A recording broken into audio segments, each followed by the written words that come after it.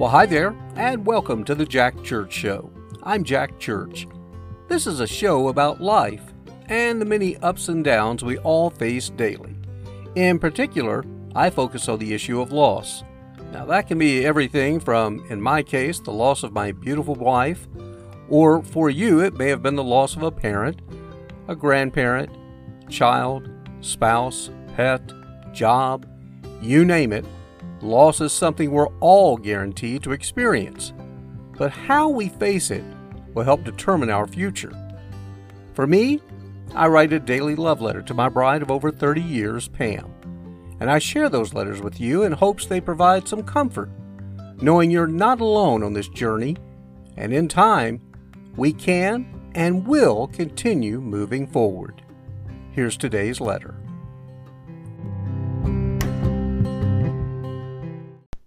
Dear Pam, well, tonight I'm writing you from my hotel room in beautiful Salt Lake City, Utah. And boy, the memories, well, they're flowing pretty strong this evening and started this afternoon once I landed in this beautiful western city. You see, this is my first time back out west since moving away from Oregon to Tennessee in December. And while I do enjoy the Southeast, I can feel that draw of the West that kept us returning to this part of the world where we lived for the majority of our married life, and our kids lived out here as well. Of course, Utah especially carries great memories because of all the trips we would take to the national parks out here and do miles and miles of hiking, not to mention our golf vacations that we took in the St. George area. In fact, I still get emails from that realtor we got to know in St. George. He sends us homes that are still for sale in the region. Remember in 2018 when we went so far as to place an offer on 3 different places, but we came up short on all 3. I'm pretty sure the way real estate is now it would be more of the same, but I can honestly say there's a bit of a temptation to try again. But not on this trip, as I'm here for work, but we'll get in some hikes in the evening, just like I did after arriving late this afternoon. It was absolutely gorgeous, Pam. I wish you could have been there, but then again, maybe you were. I went to the top of what they call Ensign Peak, and at its peak, you're at just over 5,400 feet, and you're looking down through the beautiful valley here. You could see the Great Salt Lake, downtown Salt Lake City, and snow-capped mountains in the distance. Again, there's just something about the draw of the West and the vistas that you have here that just make it so incredibly beautiful, and we just loved it here. There's also nothing better than hiking out in the West because the sun is always warm, there's no humidity. As I mentioned, you can't beat the views. As for the trip out here, though, there are also reminders of what life was when you were here with me.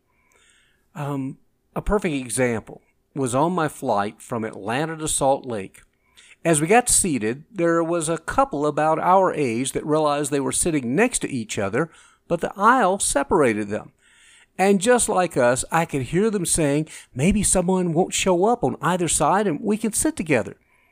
As I watched, I was rooting for nobody to show up so they could be together, and guess what? Nobody showed up in the seat next to the woman, and her husband moved across the aisle to sit with her.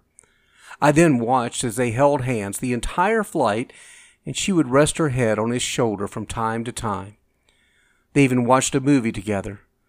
It was so very, very sweet. It was a bittersweet reminder of what was, but will never be again for me. Now, I'm not complaining because nobody wants to hear it, but I can't help but miss you so very, very much, especially when I travel because you love to go as much as I did. I have a new friend who lost her husband a few months after I lost you, and they were so very much like us.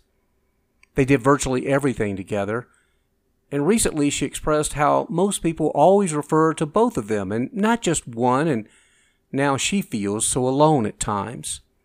I told her I can truly relate because even our closest friends have said how strange it is to not say Jack and Pam anymore, but instead it's just Jack.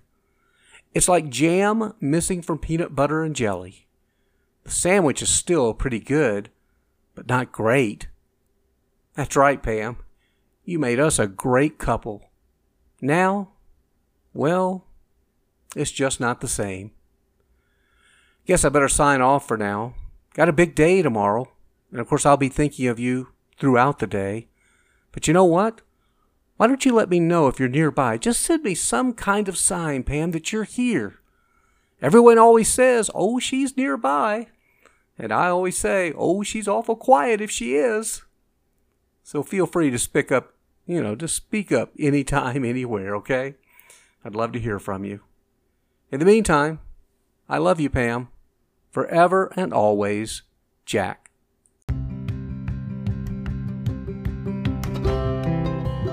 Thanks again for joining us, and I certainly hope you enjoyed today's program. And my prayer is that you found some comfort and hope in the future. If so, please share this program with others that may benefit and ask them to subscribe. You can also send us a note or comments to the Jack Church Show at yahoo.com. That's the Jack Church Show at yahoo.com. Until next time, have a great day and a better tomorrow. Bye now.